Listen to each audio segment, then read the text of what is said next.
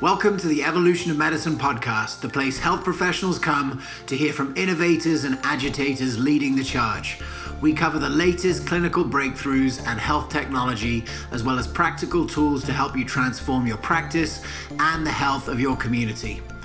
This podcast is brought to you by the Lifestyle Matrix Resource Center, who provide a range of options to help you deliver successful, effective, functional and integrated medicine. To find out more and to get started, go to goevomed.com/LMRC. That's goevomed.com/LMRC.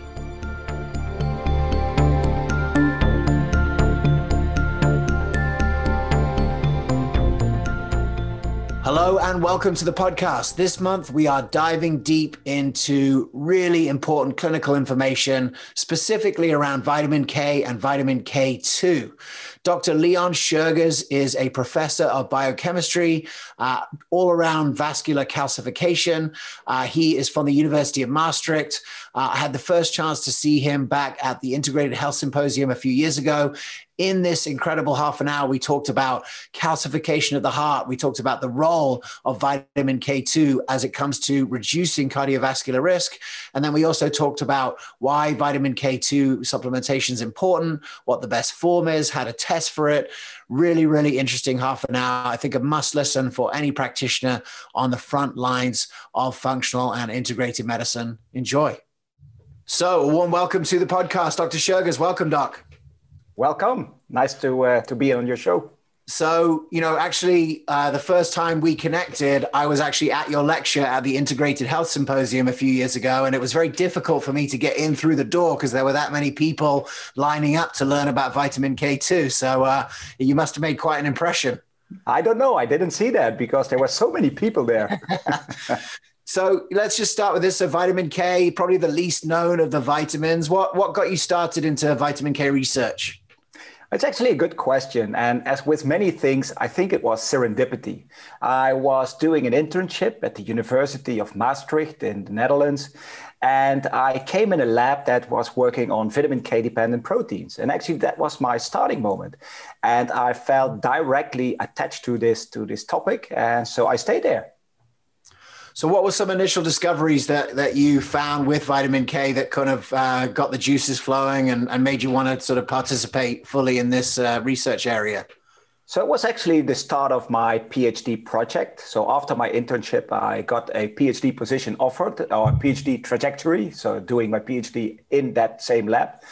And I was working on the difference between vitamin K1 and vitamin K2. And we can dive into a little bit more into the details of the two different vitamins. But actually, that was really the starting moment that I felt, okay, there is so much to learn about vitamin K. And it's not just one vitamin, but it's a flavor of different K vitamins. And so that was really the start. And because I also worked on newly discovered vitamin K dependent proteins. And that was really something that I really got intrigued into this topic. So let's just can you do a quick summation of K1 and K2 and what the differences are and what they do?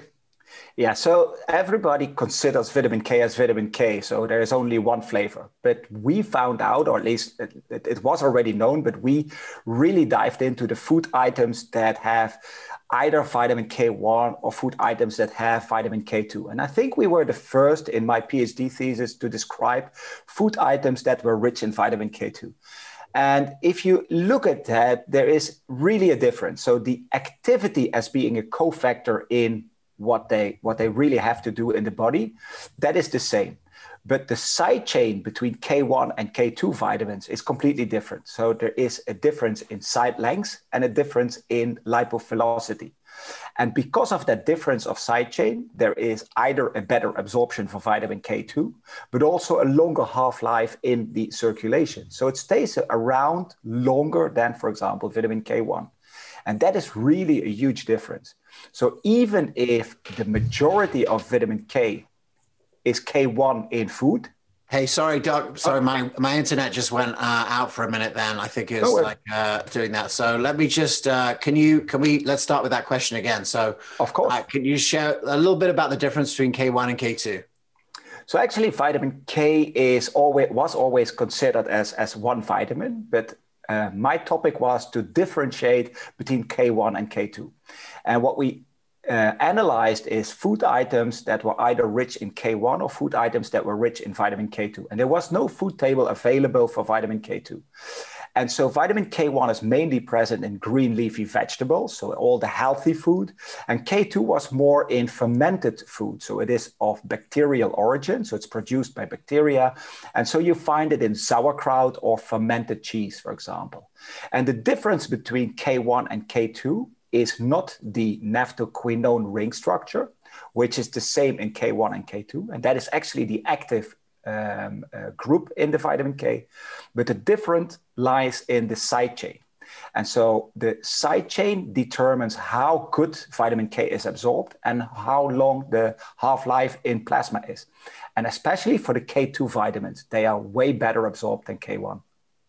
Interesting. So I know one of the focuses of your work has been in cardiovascular risk, and this is something that I'm, just particularly passionate about because it's hit very close to home for friends and family, and specifically calcification.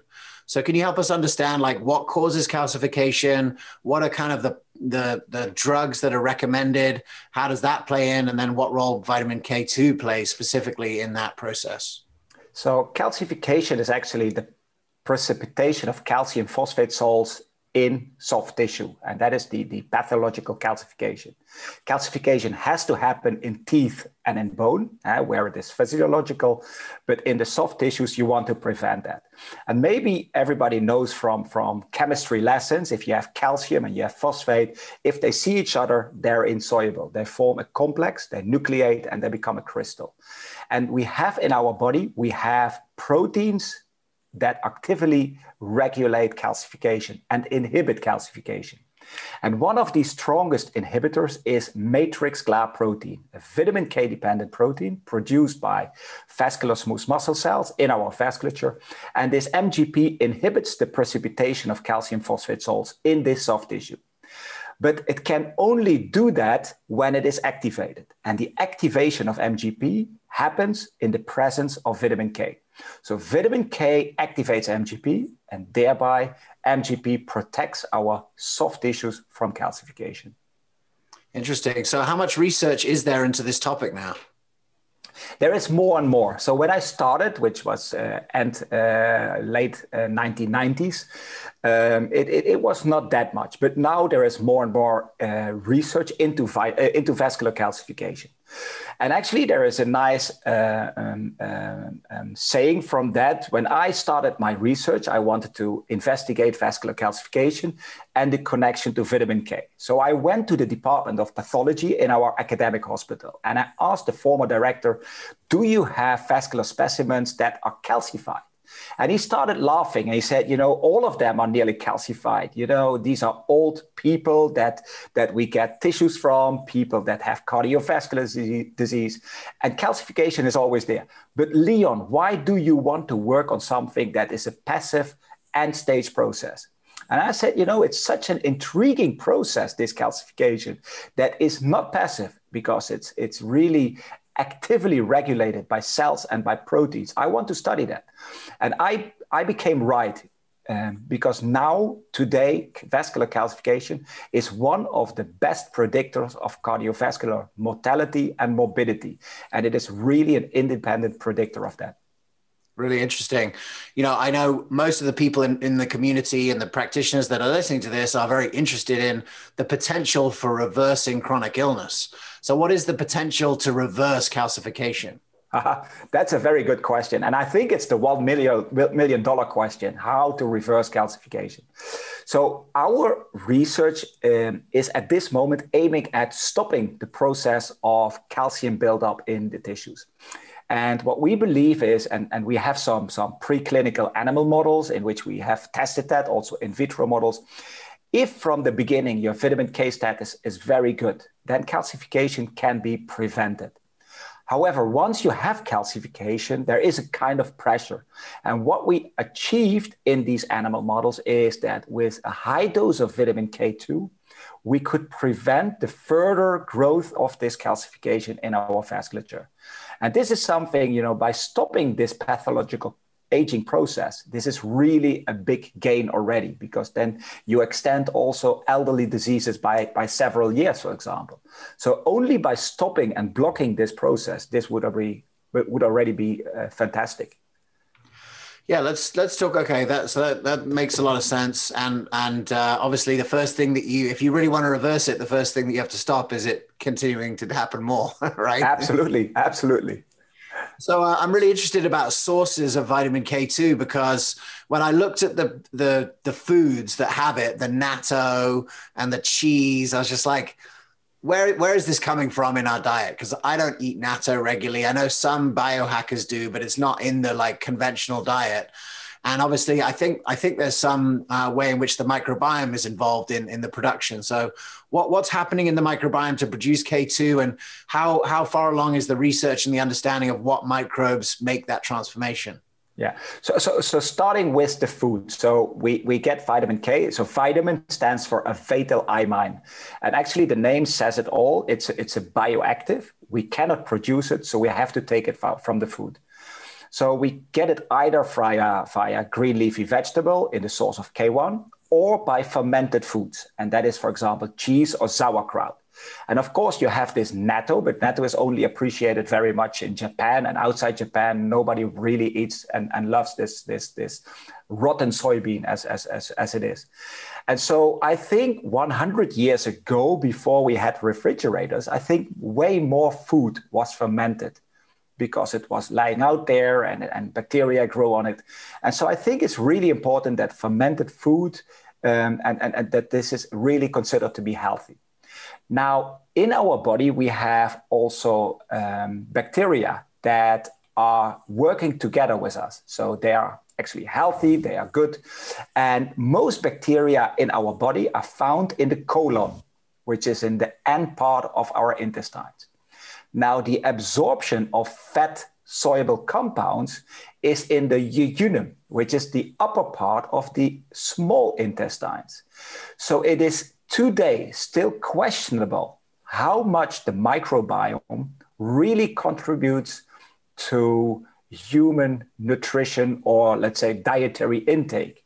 And so there is not that much research at this moment going on, but it is a very interesting topic. And I think that we will learn from the microbiome in the near future way more.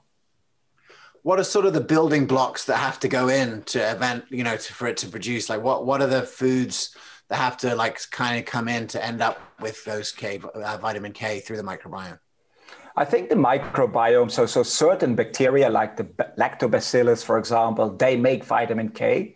I'm not sure what kind of foods, but I think all the healthy foods are always good, of course. And these bacteria produce the vitamin K for their own health, for their own energy metabolism. And so they produce it just to support their own energy metabolism. Interesting. Okay. So I guess, one of the things that happened this year, I think with COVID, is people realizing that like your levels of vitamins can really affect the chances of you getting an illness. And I think with vitamin D3, for instance, with COVID, it was really clear that was, a pretty big factor. How do you even test your vitamin K levels? Is that something that people are doing? What's the best way to understand kind of where you are today and how much you're getting in your diet? It's a very good question. So a clinical vitamin K deficiency would directly be seen because then you would have bleedings. So vitamin K is a very important cofactor to support normal blood clotting. So we need vitamin K for normal coagulation. And if you have a very severe vitamin K deficiency, you would end up with bleedings. And we see that, for example, in the hemorrhagic disease of the newborn. So if babies are born, they are vitamin K deficient, and you see that in bleedings. That is why we give them a shot of vitamin K. Now, in the elderly, we see a chronic vitamin K deficiency, which is leading to osteoporosis, so low bone mass. We see it in calcification of the vessel walls. So now how to test for this vitamin K deficiency? And there are a few ways that you can do that. One is to measure vitamin K directly in the circulation. And we do that with a very advanced technique. It's very timely and it's costly and it's not very easy to do. And it's also not that accurate because actually it predicts or tells you what you have eaten the day before. So if you eat a meal of spinach in the evening, the next day your vitamin K1 levels are very high. If you eat a lot of natto in the evening, the next day you have a lot of MK7 in your bloodstream. Now, you can also measure the result of vitamin K, which is the activation of the vitamin K dependent proteins. And we have several that we can measure. For example, osteocalcin, but also matrix GLA protein. And this was part of my postdoctoral period, where I created antibodies against the active form of MGP or the inactive form of MGP. And we are able to measure the inactive form of MGP, which is a result of vitamin K deficiency. And actually, that is the most accurate way of determining a vitamin K deficiency. Interesting. So now you've identified where they are, where patients are. I know a lot of practitioners in our community now are recommending vitamin K, for their patients. Obviously, sauerkraut is a great, easy way to do it on a consistent basis. And I've even enjoyed making sauerkraut with my daughter. It's pretty easy. But I guess I was wondering, what's the best form of vitamin K for it to be taken by humans? Like, what's the best way to supplement? Yeah, so you have several forms. You have vitamin K1 and K2. And then K2 we can subdivide into menaquinone, MK4, MK7, MK9. So these are the most popular ones. And actually we tested all of them in terms of absorption, but also in terms of half-life in the body. And what we found is that MK7, which is actually produced by these bacteria that are on these natto fermented soybeans. This MK7 has the best absorption, so it is extremely well absorbed, and it has a very long half-life, so it stays available in the circulation, available for all the tissues, not only for the liver, but also for the bone and also for the vasculature. So if we consider dietary intake of K vitamins, we found that MK7 has the best qualities. So interesting. So in that regard, I'm sure you have your sort of eye on the ball of what's going on in vitamin K research generally, across. So what are the kinds of conditions outside of cardiovascular health where it seems like vitamin K deficiency may be playing a role and vitamin K supplementation might be useful in helping with specific conditions? So actually every tissue that makes vitamin K dependent proteins. And so we have in the teeth and in the bone, we have cells that produce osteocalcin, which is a vitamin K dependent protein. In our endothelial cells, we produce protein S, which is a vitamin K dependent protein. In our liver, we synthesize the coagulation factors. And factor 2, 7, 9, and 10 are vitamin K dependent proteins. So in any tissue where we find vitamin K dependent proteins, the role of vitamin K is really important. For example, bone, we need vitamin K to support healthy bone, a good bone quality. In the cartilage, we also produce MGP by chondrocytes. So vitamin K is important for cartilage health. And so also, besides the vasculature, more tissues in our body really benefit from extra vitamin K. Interesting. One topic that you mentioned osteocalcin a little bit earlier. Can you understand sort of the mechanism, what's happening in bone health? So osteocalcin is a protein that is produced by the osteoblast, which is the bone-forming cell. And researchers in the United States found out that this osteocalcin is really important in laying down the calcium in the bone, but in a way that it interacts with the collagen. Remember, if you have bones which are very calcified, they become brittle because they are very hard.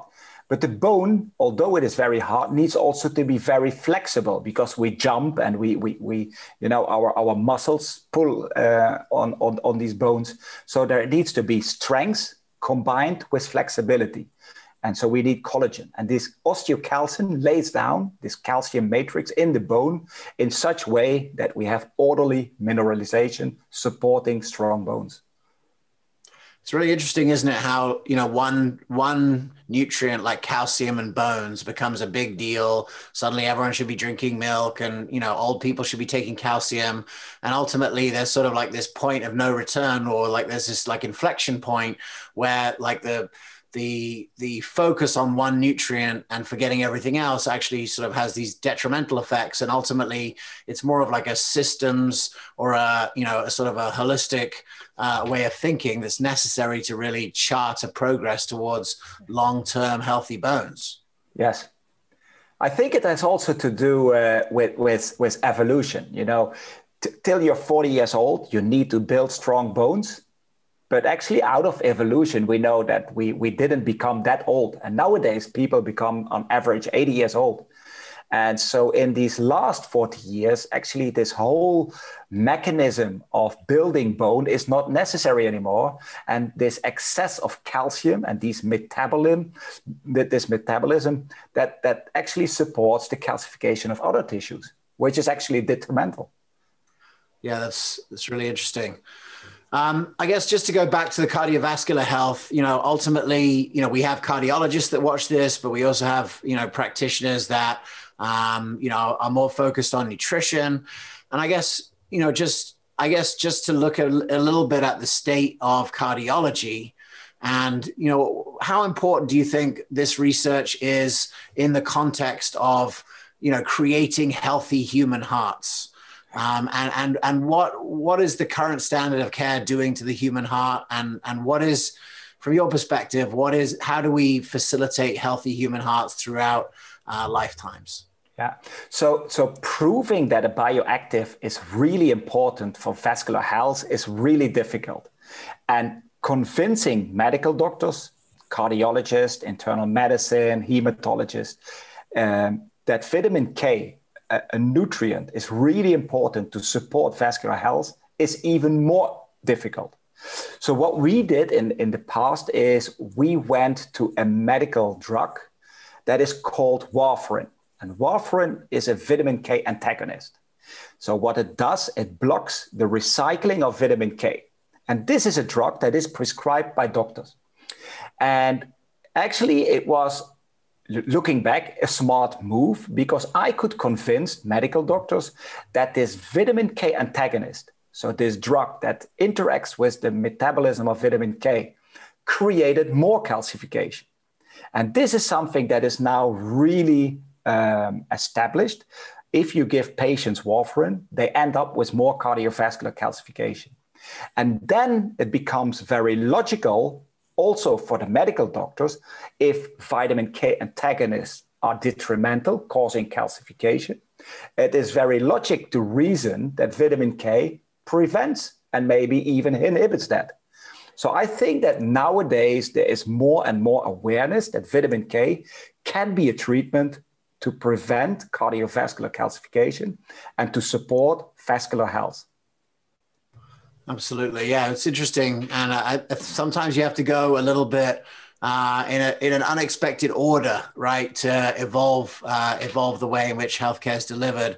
And yeah, look, I really appreciate you coming on and sharing. And I hope that for the doctors and practitioners that are listening, this stimulates some thinking about vitamin K, about how to use it. We will have in the show notes, we actually have a white paper from your talk that was at the Integrated Health Symposium. So practitioners who want to go deep into the mechanism, understand how to find it, how to work with it, we'll share that in the show notes.